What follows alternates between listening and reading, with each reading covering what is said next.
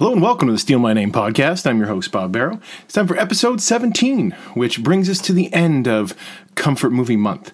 I hope you've enjoyed it. I know you guys have been listening to the episodes. I hope that there's some joy that you've been able to draw from this. I hope you've gone back and revisited these films or been inspired to dig out your own comfort movies and, just do whatever you can to get yourself through these yucky times. So I thought I've been doing one movie here because I know things got a little crazy there with the Stuart Gordon Monster one, but I've just been doing one movie each time here. But to bring us out of this month and into May, I thought, why not? The hell with it. We'll do two. Don't worry, I'm not going to do 4, 5, 6, 7, 8 movies again, at least for a little while. I think even for me, by the end of the Stuart Gordon one, you could even hear in my voice that I was a little tired. So, no, 2 movies. So, this month, so far, it's been light fare. The real, traditional forms of comfort movies. Things we watched as kids, animation, uplifting things that get you through a rough day. But for me, one of my favorite things in the world, beyond all the animated movies and stuff we talked about, is trash. Bad movies. I get so much joy and love from these films that I figured it would be irresponsible of me. It would be off message, off brand for me to get out of Comfort Movie Month without taking some time to talk about all of the joy you can get from a bad movie. Now, my history with bad movies really comes down to riffing. Even as little kids, we would sit and watch movies with my parents, and my dad would be throwing zingers out at the screen. And that's where I learned to do that. And we'd be sitting there and something goofy would happen in the movie. Dad would make a joke or I'd make a joke. And sometimes a good riff lands and sometimes it just falls flat in the room. And that hurts. That's a tough thing to deal with. But, it's a movie. You have time for hundreds of them. So that's where I started to develop that affinity for it. And into high school, getting into horror and stuff, there's no shortage of bad movies. I think horror fans, exploitation fans, we're going to dig through more bad movies than the average film person in an attempt to find the jewels underneath. But sometimes during that search, the garbage and the trash you find can be just as thrilling as the good stuff, So that's what I'm going to talk about today. The best of the worst. Now, I'm trying to explain the joy of trashy films to people that don't enjoy them. It's tough. It's an uphill battle because you tell somebody, what are you watching? Oh, I'm watching a trashy movie. Why? I'm watching a bad movie. You're doing that on purpose? Why would you intentionally do that to yourself?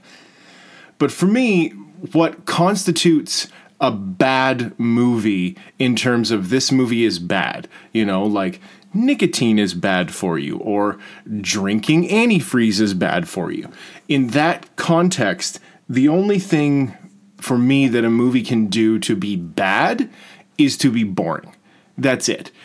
Really, now, unless the movie's fucking racist or something horrible like that, but beyond, gross content like that, that's the only sin a movie can really commit for me, is that it's boring. I think it's the only unforgivable sin in a movie. Some of the so-called, quote-unquote worst films ever made are hugely entertaining because they're not boring. Now, there's lots of other reasons in them they might be entertaining, but that's it. The only sin a movie can commit for me is to be dull. But the great bad movies, whether the acting is terrible, the stories are goofy, the effects are bad, the pacing's weird, anything. As long as it's not dull, I'm fine with it. And usually within those little perfect storm of garbage, you find so much that you can love. And when it comes to riffing a bad movie, that to me is what completes it. That's what kind of elevates it from being a bad movie. These movies tried so hard. And in a lot of cases, the best bad movies, all they're really missing is help. and that's the audience. And that's where it becomes such a participatory activity. Through sitting with your friends or sitting by yourself and riffing the movie and throwing out jokes, you're kind of lending a helping hand to these movies. You're picking them up and helping them be what they always wanted to be, which is just an entertaining time. And I like to think that that's a good, noble pursuit, that you can help, because right now there's so many of us, if you're locked down or you're in quarantine, really, other than staying in lockdown on quarantine, there's not much we can do to help right now. But there are plenty of bad movies out there that need your helping hand. I feel like Sarah McLachlan music should be playing, and poor, beat-up movie cases should be walking across the scene, or walking across the screen, which I guess is a horrible way to try and flip that feed the children message. But sometimes you have to go out there and collect for the poor, neglected films out there. So that's what we're looking at today. So we're going to look at two of my favorite bad movies. Now, these are not... Bad movies come in many varieties, okay? There's your really dingy, everything completely failed, but by failing completely, it makes it wonderful movies. Things like Plan 9 from Outer Space, Miami Connection, Rotor, Cyborg Cop 2, great movies like that. The ones I'm going to be talking about today, these are real movies. These have real budgets, there's real actors in them made by real producers, but something goes so wonderfully awry with them that they become just trash classics. So for today, I'm going to be looking at Stephen King's Maximum Overdrive and the Patrick Swayze classic Roadhouse. So we're going to start with Maximum Overdrive. Stephen King movies at this point are almost a genre unto themselves. There are so many of them, starting with obviously Brian De Palma's Carrie in '76, and then that just opened the floodgates. Movies like Pet Sematary, The Shining, Firestarter, Children of the Corn, Sleepwalkers, Lawnmower Man, Cat's Eye, Cujo, Dead Zone, Dreamcatchers, Stand By Me, Shawshank Redemption, Green Mile, Miss Misery. The list goes on and on and on and on and on. That's just a few. It's almost easier at this point to talk about the King books that haven't been adapted to film or screen than it is to try and pick out the ones that have. There's just so many. Now, King is not a director. He is a writer, obviously, and this is his one and only directing feature or film that he directed. Now, he's been involved with lots of his other adaptations, whether it's in a cameo or consulting or with the television miniseries, maybe executive producing or screenwriting or adapting his own work. But the reason that this film came about is that there were so many King movies coming to the market during the late 70s and into the 80s, and they were being met with very mixed reviews. The ones that were great were great. The ones that were bad, people were really pissed about because they weren't capturing the material. So King decided that, hey, if everyone else is doing this and they're getting such poor reviews, I'm going to do one myself. I can do this better. Obviously, I wrote it. I know people that make movies. I'm Stephen King. It's this perfect storm of hubris and cocaine. It's really, really what brought this movie around, because this is nearing the height of Stephen King's drug abuse. So it's a perfect time for him to go off and make a film. Now, the movie itself is based off his short story Trucks. And like so many of his other films, especially his the early films, it came out of the Night Shift collection, which was his first short story collection. That book produced movies like The Graveyard Shift, The Mangler, Sometimes They Come Back, Children of the Corn, Lawnmower Man, even though barely an adaptation. The Ledge and Quitters Inc. turned up in Cat's Eye, an anthology film, and countless Dollar Baby movies that came out of that, which included Frank Darabont's The Woman in the Room, his first introduction to Stephen King material.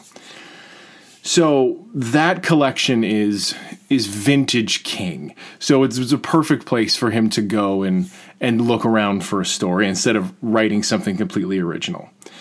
So let's do a synopsis. before I forget. Now, trust me, it's very important that you know the synopsis of this movie. Otherwise, you might be lost when trying to watch it.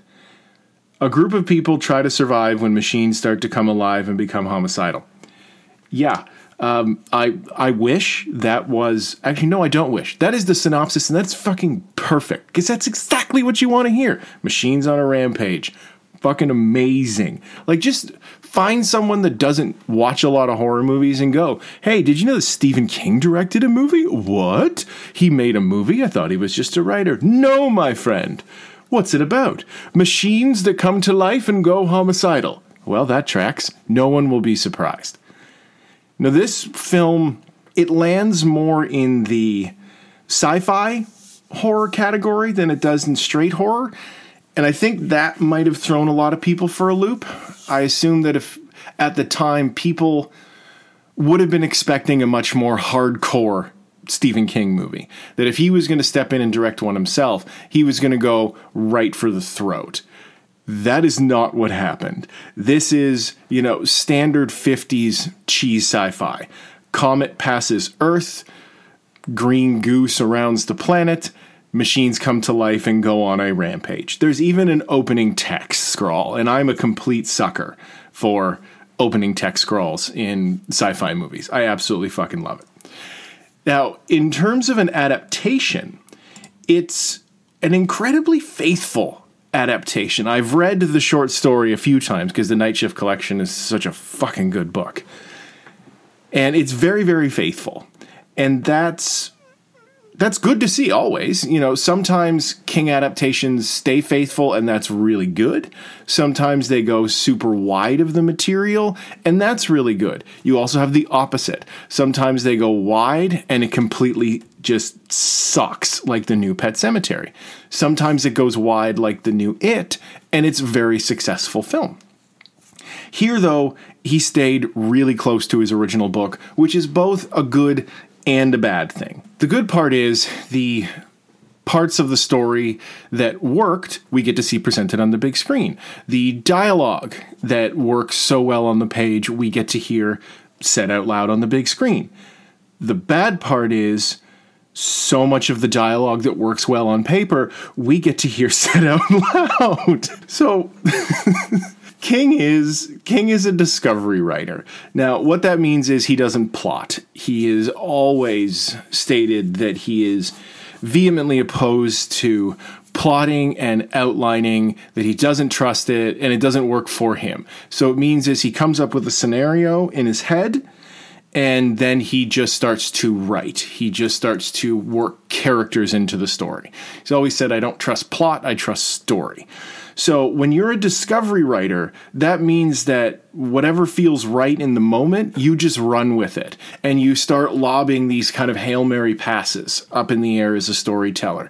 And you hope that by the time you get to the end of your book, you're in a position to start catching some of these passes and that the story works as a whole. Sometimes, a lot of times, he puts these things up, he puts those shots up in the air and just crushes those connections at the end. Sometimes not so much, because he doesn't know where he's going. He doesn't know what he's working towards. He said sometimes he might have an idea, but he always lets the characters show him where things are going to go. Now, while being able to think on your feet is integral for a filmmaker, it's not a discovery art by its very nature. It requires planning and plotting and constant revision and being as impossibly prepared as you can be from the outset.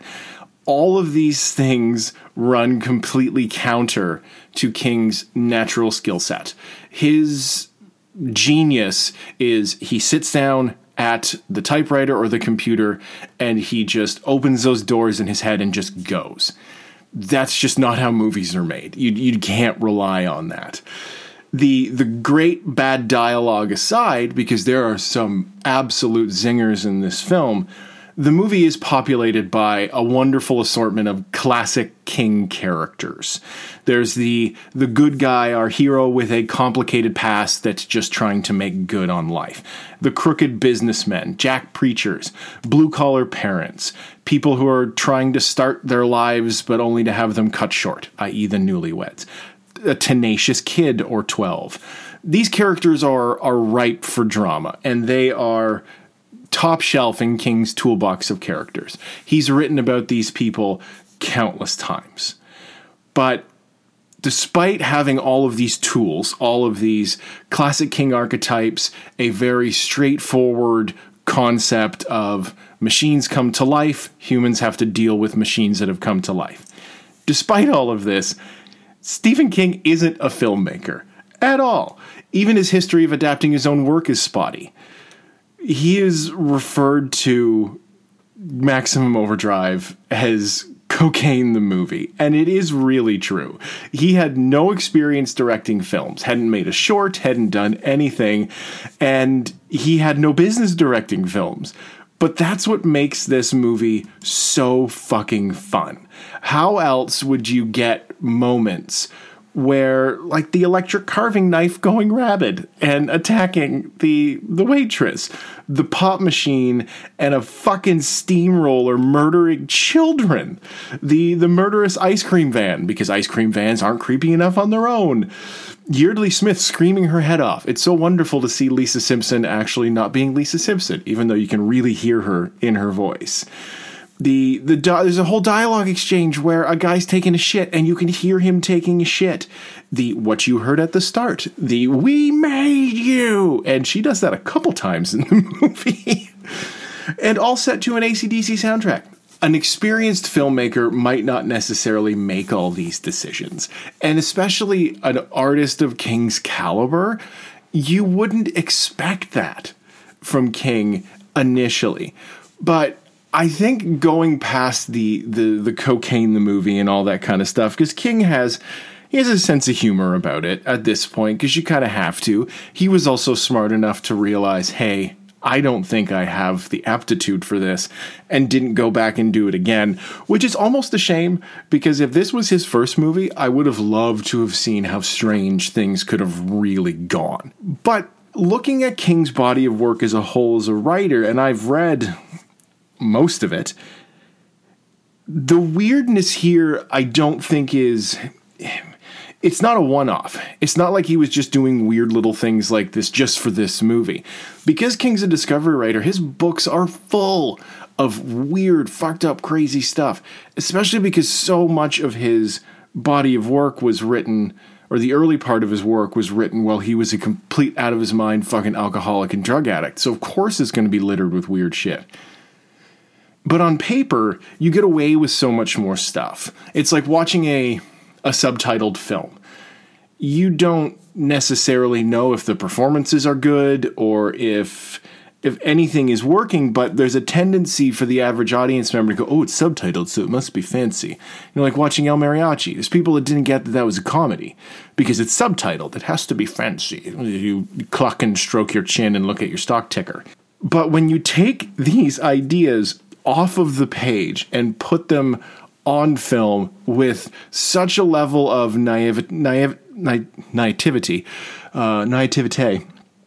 and innocence and complete fucking no skill set, just like how I use that sentence, just a complete and utter lack of the fundamentals of how to translate words to the screen, you're left with what amounts to a very stark film. He's just presenting these images to you. It's not a fancy film. It's blue collar. It's directed, I'm sure, mostly by the director of photography trying to help him out. And he's even said that. He didn't know what's crossing the line. He has no idea how any of this worked. And that's what's so great. The film, almost like some of his more wacky stories and books, has such a sense of playfulness and innocence to it that's like, fuck it, let's just go and see what happens. Who the hell knows what's going to happen? I'm going to do whatever I want. and go completely wild with this. You want guns? You want craziness? Do it. I'm Stephen King. I'm going to set the whole thing to an AC/DC soundtrack. Amazing. Like, that is just such a level of fuck you, I won't do what you tell me, that it's so heartwarming when our heroes, Emilio Estevez, in a career-defining performance, and the married guy.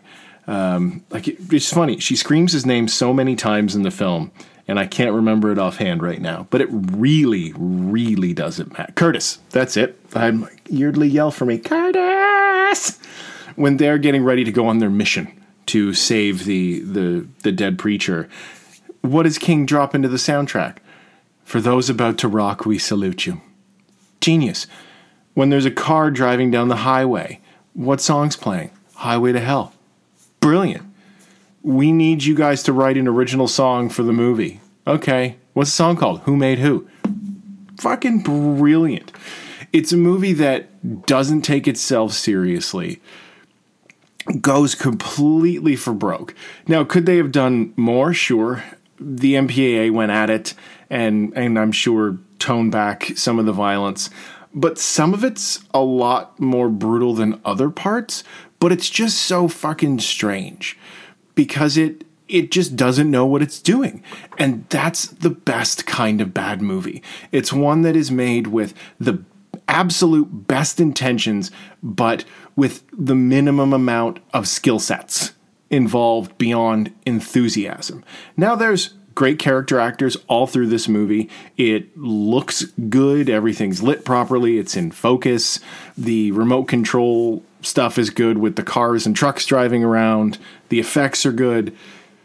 But because there's such a lack of skill set at the helm, you get just this wonderful cheesy mess. And I don't understand how anybody could hate a movie like Maximum Overdrive. I get at the time that there was probably a lot of disappointment, and I understand that. I can empathize with that. But the fact remains, Stephen King made one of the best bad movies of the entire decade, and the 80s produced a lot of wonderful bad movies. The lead truck has the Hobgoblin or the Green Goblin's face on it from Spider-Man. What else can he do for you? Despite not knowing how this process worked, King did all of this work for you. Not to mention the fact these were the hardest working writers in the business, and he's always giving you A+ material. This is just another thing that he's like, okay, I'll go and do this for you. Fine, I'll do it myself. And it's magical. Yes, would it have been nice if King had have stepped behind the camera and it turned out, oh shit, I have the aptitude for this that I do as a writer. Amazing. And kind of balanced his career. Like when someone like Clive Barker stepped out from behind the desk and made his films. That would have been nice if we could have gotten another, because Barker only made 3 movies himself and all 3 of them are great. It would have been nice if that had happened with King, and if he had have kept going, who knows what would have happened. But the fact that this is the one movie he made and he left this with us, it's such a jewel. It's such a gem. I think it's on Amazon Prime. If it not still, I know it was at one point, but track it down. Get your friends together. Get a case of beer, because this is a Pabst Blue Ribbon or Miller Lite movie if I've ever seen it. And just have a great time. If you take it seriously and get pissed off at it, I can't help you. Like, what do you want me to say? That's not what these kind of movies are for. If you sit down to watch a movie like Maximum Overdrive and you're just, like I said, stroking your chin and clucking, what's the point? Why would you even put that on? You should know better. It's your fault that you had a bad hour and 20 minutes. I watched a movie once. I was at a friend's house and we were watching Zombie, the Lucio Fulci Zombie, and a friend of his was over and just wasn't into the film. And that's fine. Watching Italian horror, it's for a lot of people, it's an acquired taste, but was kind of clucking at it and sitting there like, dude, we know. We all know. Like, if he was doing and these are real criticisms, like it's not like he was just throwing out nonsense. He was genuinely offering real criticism of the movie. But the problem is, no one gives a fuck. That's not what it's about. And watching something like Maximum Overdrive, you're not there to talk shit about it. You're there to give it the last little leg up it needs to be a genuinely wonderful time. And that's you. That's all you have to do. You don't have to do really any work. You just have to sit down, press play, or tell your Skynet box to play a movie for you. And then whenever you think of something funny, say it out loud and try and make the people around you laugh. If you can't do that or you don't want to do that, I don't know how to help you. I really don't. That seems strange to me. But check it out. Go read the story. You could say the story's better in its own way. I guess, maybe. Just buy the Night Shift collection. It's incredible. You won't be let down. There's some absolutely wonderful stories in there. But yes, Stephen King's Maximum Overdrive is always a comfort movie for me. I can pick it up at any time. It's one of those movies where, kind of Thursday at work, where it's like, fuck, this has been a slog of a week. Man, I'm watching Maximum Overdrive tomorrow night, and it'll pick you up, especially because we can't go driving anywhere right now. Like I've said before on the show, perfect time for me to get my G2, and I can't fucking go anywhere. That's all we need right now, is for the cars to become sentient and start attacking us. That would just be perfect. But yes, Maximum Overdrive, please go watch it. Keeping on our Southern Fried theme, I guess, because these are both kind of, crispy Kentucky Fried movies, is a film that is so magically near and dear to my heart, and that is Roadhouse. This is from '89, and the synopsis is as follows, okay? Are you ready? You thought the synopsis for Maximum Overdrive was a slice of fried gold? Wait. A tough bouncer is hired to tame a dirty bar. It's perfect. That is brevity is the soul of wit. That's what that is. That's like chocolate and peanut butter, milk and cookies. It's like a cigarette and a beer, okay? It's like flipping your pillow over and resting it on your head on the cool side. That's fucking stunning. And it's directed by a guy named Rowdy. Again, I really don't need to give you more information than that. That's like watching an action movie directed by a guy named Gunn, or watching a porno directed by someone named Dick, or, Jane Vagina. And that's not a stage name. That's their actual name. Now, I don't know if Rowdy is his actual name, but it doesn't really matter. Now, Roadhouse is a trash classic. This is top shelf trashery, okay? I came to the movie somewhat late, only about 6 years ago, maybe. I have a troubled history with Patrick Swayze, you could say. Now, rest in peace. Swayze's obviously a legend. But I'm going to tell a story here that I've been getting laughed at for the last couple days by a friend of mine. So I'll tell it now and forever hold my peace on the subject. When I was in high school and even younger, I did a lot of theater, did a lot of acting. And obviously for a lot of people in high school, the senior plays are a big deal if you're a theater kid. Now, when it came time for our senior play, I was offered the lead in the play. That's not hubris. It's not anything. I'm not bragging. That's just what happened. And I accepted the part. Just like saying, of course, I'll do it. Yes, I want to be the lead in the senior class play. That's fucking incredible. That's a dream come true. My drama teacher decided that she was going to adapt Dirty Dancing. Now, she didn't buy the rights to it. She just spent the entire summer watching the movie and writing it down, taking out all the dirty bits and calling it Dare to Dance. So when I accepted the role, I knew what it was. I knew there was dancing involved, but I had never seen Dirty Dancing.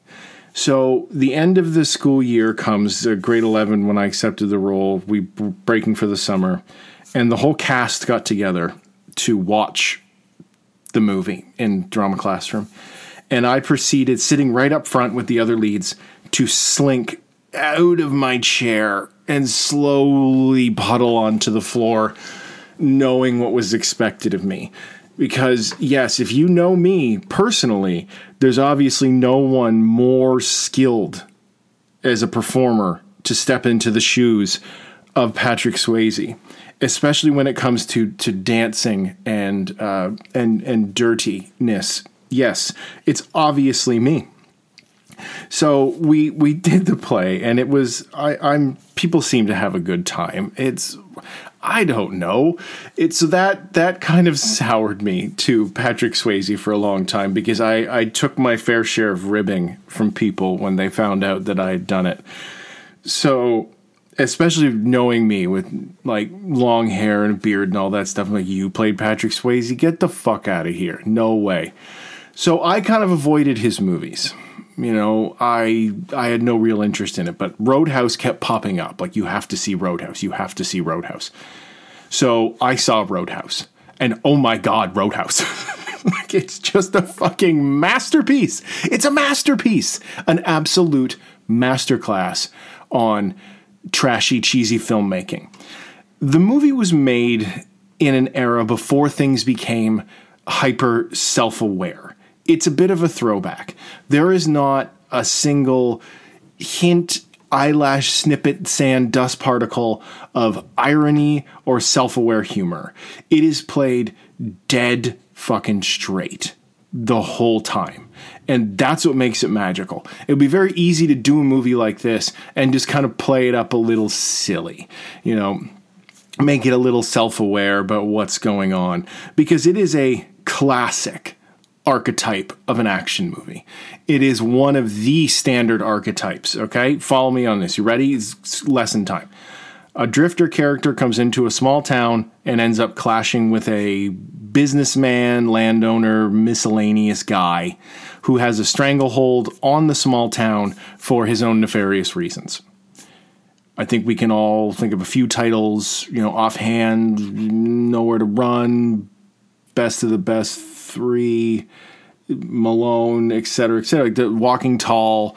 I think the first Exterminator has the same plot. The list goes on and on and on and on and on.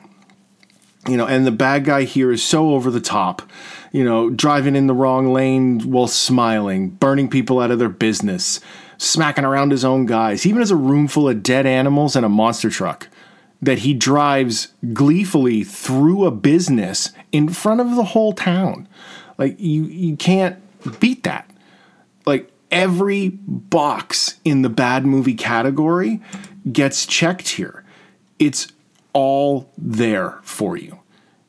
Again, I'm having a hard time even talking about it, but I'll keep talking about it because I fucking love Roadhouse. Just as a side fact here, Jeff Healey should have been in every movie ever set in a bar. You know, he could have been like the shit kicker Stan Lee. You know, every shit kicker movie ever made, Jeff Healey had a cameo. And we could have gone back and looked and just played like the Stan Lee cameo game.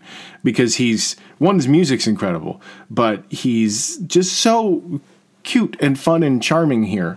And it's any chance you get to watch a blind man wail on his guitar is always incredible. Oh, and Tito Larriva shows up at the start. So for Desperado fans, it's a little Snapple fact there. I've seen this movie a lot. I watch it, you could say, I want to say semi-regularly, but it might be regularly because it never stops being fun. I love showing it to people. I love talking about it. It doesn't. Watching it this time for prep, I had kind of an odd revelation about what this kind of movie is, because it is part of that. It's hyper masculine. It's hyper violent. It's men who are men and women are women, and like never the twain shall meet unless it's in the sheets.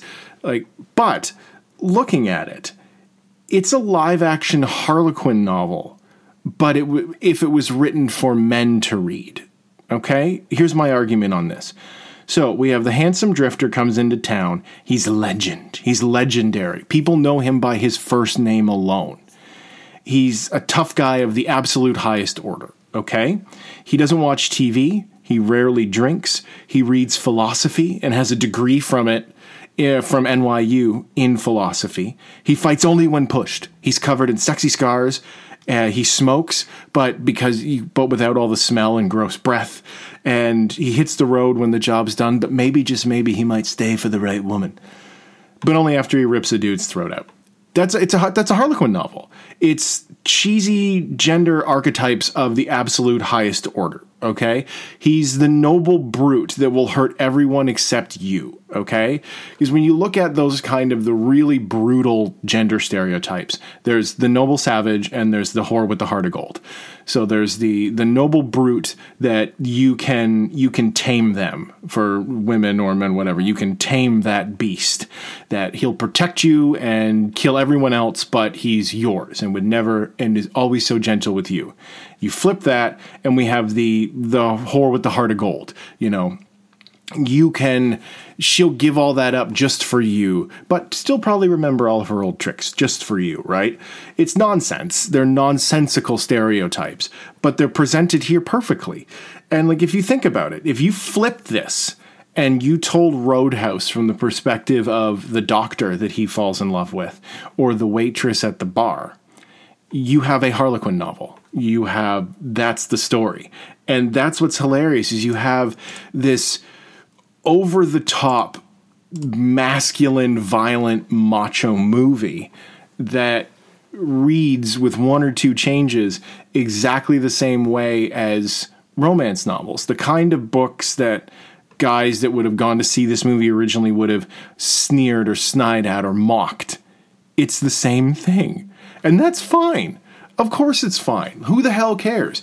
Of course you watch something like Roadhouse for the same reason you watch something like Commando or Die Hard or any of these kind of films, is because we're living vicariously. We're living out a fantasy through these films. And this time I'm sitting there watching going like, holy shit, it's totally true. He keeps taking off his shirt too. And that's wonderful. It's absolutely wonderful. Now, it would be remiss to talk about Roadhouse without talking about the man, the myth, the legend, Sam fucking Elliott. Now, if they could have built the space shuttles out of his hair in this movie, none of those would have exploded. It's fucking amazing. He is so handsome in this film that even people that don't like Roadhouse just say to, like, next time you talk to your mom, just bring up Sam Elliott and watch them quiver. Say it to a man, and you'll probably get the same reaction out of it. He's stunning in this film, and he's so believable as this kind of southern fried shit kicker, you know, delivering incredible lines like the big giant tough guy's like, do you want to fight Dickless? And his only response is, well, I sure ain't gonna show you my dick. And then punches him right in the balls. That's brilliant. That's what else can I say?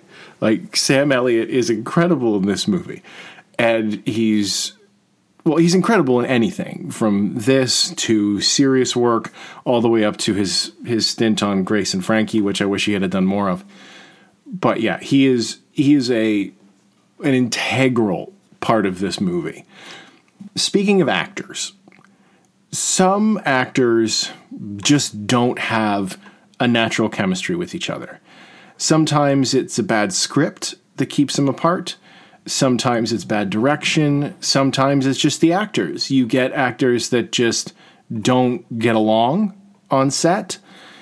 You get actors that are friendly with it and are really good friends, so playing romance can be awkward with them.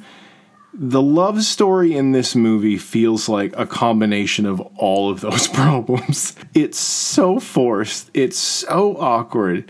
And their love scene, quote unquote, might go down in history as one of the worst ever committed to film. It's not quite as bad as the one in The Room, but it's close. It's so bad. She even laughs. The actress laughs. Kelly Lynch, I think is her name, laughs during the scene. And I can't tell if she's just in character and thought it was appropriate or broke character to try and break the tension between them, because it's so bad.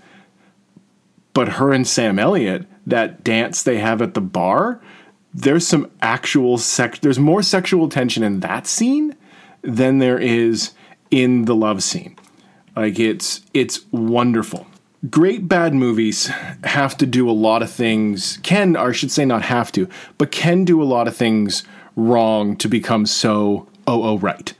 One of the things that they can do is, beyond all the technical and performance problems, is when they try and go for pathos and depth that isn't there at all. So that just kind of elevates the humor to a whole new level. Here, they're trying to make Dalton, Patrick Swayze, seem so tortured by his violent past, but he just can't break away because it's all he knows how to do, where it's obvious that that's not all he knows how to do. So they're trying to put him in kind of a First Blood situation by the end of this movie.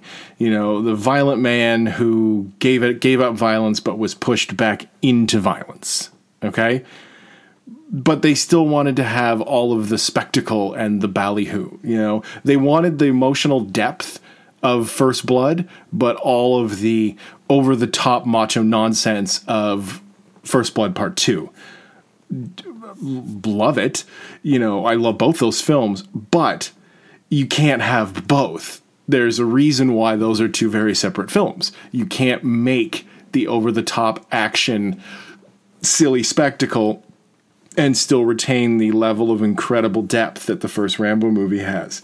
So you can't have both unless you're trying to have just an incredible silly hootenanny. And in that case, this movie goes in just fucking end zone catch on this one. You catch in the end zone? Yeah, I think that's a football term.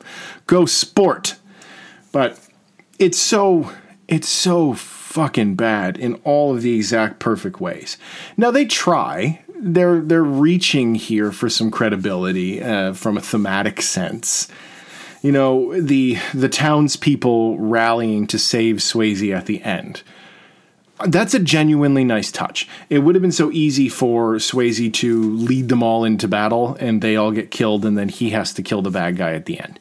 But he refuses to do it. He can't rip out another throat. 2 throats in one day is above his threshold after ripping out the lieutenant's throat. Because in a movie like this, the bad guy always has to have a lieutenant, always have to have the muscle that the good guy has to fight first to earn his fight with the final bad guy.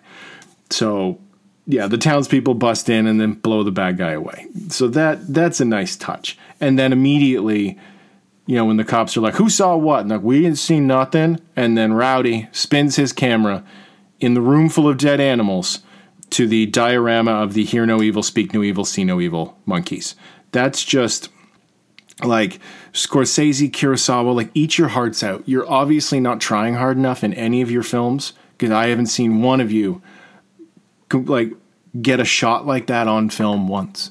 And you might as well put the camera down because that might go down in history as the greatest single shot in the history of cinema, short of everything Ed Wood ever shot. But no, it's fucking incredible. It's absolutely incredible. This is the kind of movie that bad movie fans, you live for. It's legendary. You can't have a bad time with Roadhouse unless you want to have a bad time. Swayze can't do jiu-jitsu or martial arts, so my friend Dawson loves to bitch about the katas that he's doing out by the river because they're just kind of made up. You know, the giant high-waisted pleated pants that everyone's wearing, the 80s haircuts, the music, the everything. I don't know what else to say. Like, I really don't. It's perfect. This comes down to that rare category of perfect movies. And it doesn't have to be, you know, it's something I've always maintained, and I still maintain this, that it doesn't have to be, like I said, you know, The Godfather or Goodfellas or things like that, or Truffaut films or, you know, The Bicycle Thief, any of that shit, to be considered a perfect film. This film set out to entertain people, and it's just like Maximum Overdrive. And it's one of the single most entertaining films I've ever watched. Is it competent? Technically, yes. Everything's shot well. It's in focus. There's real actors, just like Maximum Overdrive. Technically, they're checking all the competency boxes, but it's just this perfect storm of the time, society, the director, the writers, everybody involved, making this little innocent jewel and letting it drift like the Goblin King, spinning the glass balls and letting them drift off into the sky. It's just perfect. What more can I say? It's fucking Roadhouse. Roadhouse. Just go watch these movies. You will not be disappointed in any way. They are a far cry from the comfort movies we've been talking about so far this month, but they warm your heart just as much as those if you'll let them. Perfect movies. On to Star Trek. We're on to episode 17. This aired March 30th, 1993, and is called, let's see how many times it's going to take me to pronounce this, Dramatic Persona? Wow. Or Dramatis Persona? I don't know. I'm sure somebody's sitting out there right now and going, Bob, you're a writer and you don't know how to say those words. But whatever. I feel good about it. So, synopsis. The entire station's command staff, save Odo, become power-hungry and vie to defeat each other by forming secret alliances and plotting assassinations. Odo tries to figure out the cause of this mysterious behavior. Okay. This is a very standard Star Trek trope. Something infects the crew and makes them act squirrely. Whether they get all sex crazy or violent, it's a go-to plot line. It could be a space virus, an alien influence, psychic influence, X, Y, or Z. It's very standard. While it is fun to see the characters really play against type, it's disposable. That's the unfortunate part of this episode, is it is completely disposable. These playing against types and acting violent or conniving or weird, they would execute this scenario better in the coming seasons when they do their Mirror Universe episodes, which revisits the Mirror Universe from the original Star Trek series. I can't help but think that this idea would have played better in the later seasons when we actually knew the characters better. Because they're forming alliances, conniving against each other, and I get it, there's psychic energy balls in their head, or psychic balls of energy, or energy balls that are psychic. Doesn't matter. That are in their head and are making them kind of recreate this ongoing battle or a power struggle that's been happening for who knows how many hundreds of thousands of years. But if we had have known the characters better, if their relationships were clearer and we were really emotionally invested with them as an audience, watching the deception and the deceit take place, I think it would have had more dramatic weight. I think it would have been more impactful to see these friendships that we had, and personal and emotional relationships that we had not just witnessed evolve, but we'd become invested in as an audience, start to crack and break apart. And as we're trying to figure out the mystery of what's going on and why they're behaving this way, I think it would have worked better later on. There really is no standout moment. Odo does some investigating. That's always great. But everything's kind of silly. Major Kira, again, it's everything they would do in the Mirror Universe episodes. Major Kira's a bad guy, so she becomes slinky. To see Dax be forgetful is cute. Kind of plays a bit of a dummy because she's so smart. But beyond that, meh. It's not bad. It's not like that Alan Moraine Carry On Home episode, which is probably the worst episode of the whole series. But it's meh. It's another one of those episodes that I think drove people away from Trek or from DS9 that hurt its credibility. Because, meh. That's my total review of this episode. Meh. But something that is not meh is this week's book. I read Michael Crichton's Prey from 2002. Now that is Prey. It's the sixth or so Crichton book I've read. And just like the rest of his work, or I should say the best of his work that I've read, it is compulsively readable. Oh my God, his prose are so accessible. I had read about 100 pages. It's about a 500-page book. And I sat down, 6:30 in the evening or whatever. Like, I'm going to do a bit of reading and then get on to some other stuff in the evening.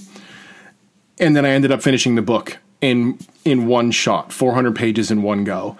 I didn't get distracted. I didn't get tired. Nothing. Because I read a lot, obviously, but you still get to a certain point where you start crossing the 200-page mark or so, and you're like, okay, your eyes are getting a little heavy, and you just can't keep going. Not this time. Every time I looked up at the page number, I was like 70, 80 pages from the last time I checked. I was like, holy shit. Crichton does that. He makes it so effortless when he executes it well that you're just chewing through the book without any kind of difficulty, no matter the concepts that he's throwing at you and the technology that he's explaining in depth that you have to, that's your buy-in, or that's his buy-in. And as we've talked about before, and it's easy. And there's some big concepts at play here. He's explaining hardcore computer programming. He's explaining nanotechnology, where how we create the difference between artificial life and artificial intelligence, and this early explosion of computer systems that would start to act with a sense of independence, kind of like the computer animation software that they used on Lord of the Rings, massive, to generate the battles. And he's giving you a lot of information, heavy technical information, but he presents it in a way that is so effortless, and you feel really smart reading it. And that you just bounce through that right back to the characters. Now, this one has more character development, I would say, than some of his other novels, at least the ones I've read. And it's a nice change of pace. It doesn't amount to much, but it does make the characters feel more real than they usually do. There's a genuine emotional stake, or a genuine sense of emotional trauma at stake than normally, whether it's just a physical stake, like, oh, we're in there's dinosaurs, or there's a virus, or we're under the water with a weird alien that's making us act crazy. Here, it's a man whose wife starts to act weird, and he thinks she's having an affair, and it starts to make sense. But then we find out that it's this artificial intelligence run wild on them. It doesn't amount to anything at the end. It's just kind of brushed over this horrible traumatic loss he goes through, but you don't give a shit. You don't, because you're so engrossed with the novel. It's incredible. My sister read the Jurassic Park books when she was younger, and Congo, because it was the movie, but then kind of got out of Crichton because she doesn't enjoy, and I get it, doesn't enjoy all the tech, the hardcore technical information dumps that he does. I, on the other hand, love that. So I got into Crichton with The Andromeda Strain, and then I've just been picking through his books since then. Like I said, I think I've read 7 or 8 of them, or 6 or 7 of them. And this one is right up there, I would say, with Sphere, of the two that were the most compulsively readable. The other ones were all good. Dragon's Teeth was a trunk novel for a reason, but I've talked about that in an earlier episode. But no, Crichton's Prey, check it out. Order it. Support a local bookseller. Don't go to Amazon if you don't have to. Don't go to Chapters if you don't have to. Call around to a local bookstore in your area. Call around to a local used bookstore and see if they have it, because you will not be disappointed. You will get an absolute blasty blast out of this book. Recommendations for movies, I would say another great Comet Comes to Earth, Calamity Ensues movie, Night of the Comet, an excellent movie. And for keeping with the King, Children of the Corn. Children of the Corn was my first Stephen King movie obsession. It was one of my first obsessions as a horror fan after Hellraiser. So I have to recommend those two. They're not bad movies in the sense that Maximum Overdrive and Roadhouse are, but thought I'd mix it up a little bit there. In terms of a book, if you like Michael Crichton, there's a very good chance you will like the book Relic. There was a movie in the 90s that I have not seen, but I was told by a friend that the book was wonderful, and it was. It was another one, like a 2-day read, and it's a big book. It reads like Michael Crichton, but with a little bit more character development, not just situational development. But check it out. You will not be disappointed. Next month, we are into the month of May. Now, with obviously, COVID, man, with everything theatrically being pushed back or, bumped to later in the year or into next year, well, the theaters are closed. This kind of screwed up my plan because I had planned to do a month of content building up to the release of Black Widow, to the new Marvel movie. But obviously that's not going to work out. But I decided I'm going to still do superhero content because after comfort movies, we all need some heroes these days, something to help lift us up and save us from our doldrums. So all through the month of February, I don't even know what day it is, all through the month of May, I'm going to be looking at superhero films. So there's going to be some popular ones, some obscure ones, some weird ones. Going to be making the argument for some off the beaten path ones. But I'm going to be starting the month with Blade and X-Men and looking at how this modern resurgence, the modern era of superhero movies that we live in, how they really started, in my opinion, with those two films. So join me next week for episode 18, kick off Superhero Month with Blade and X-Men. In the meantime, you can find me on Facebook at Steal My Name Cast. You can find me on SoundCloud at the Steal My Name Podcast, same as with on iTunes. Be sure to like, follow, subscribe, share, message, post, meme, GIF. Yeah, any of those things. Anything computer related, please do. I hope you guys have been enjoying the episodes. I know people have been listening. We're all stuck inside doing this together. So if you've heard an episode and you've enjoyed it, share it around. That would comfort me. That would make my day. I would really appreciate that. So one more round of thank yous. Thank you guys very much. And until next time, remember to steal someone else's name because this one is already taken.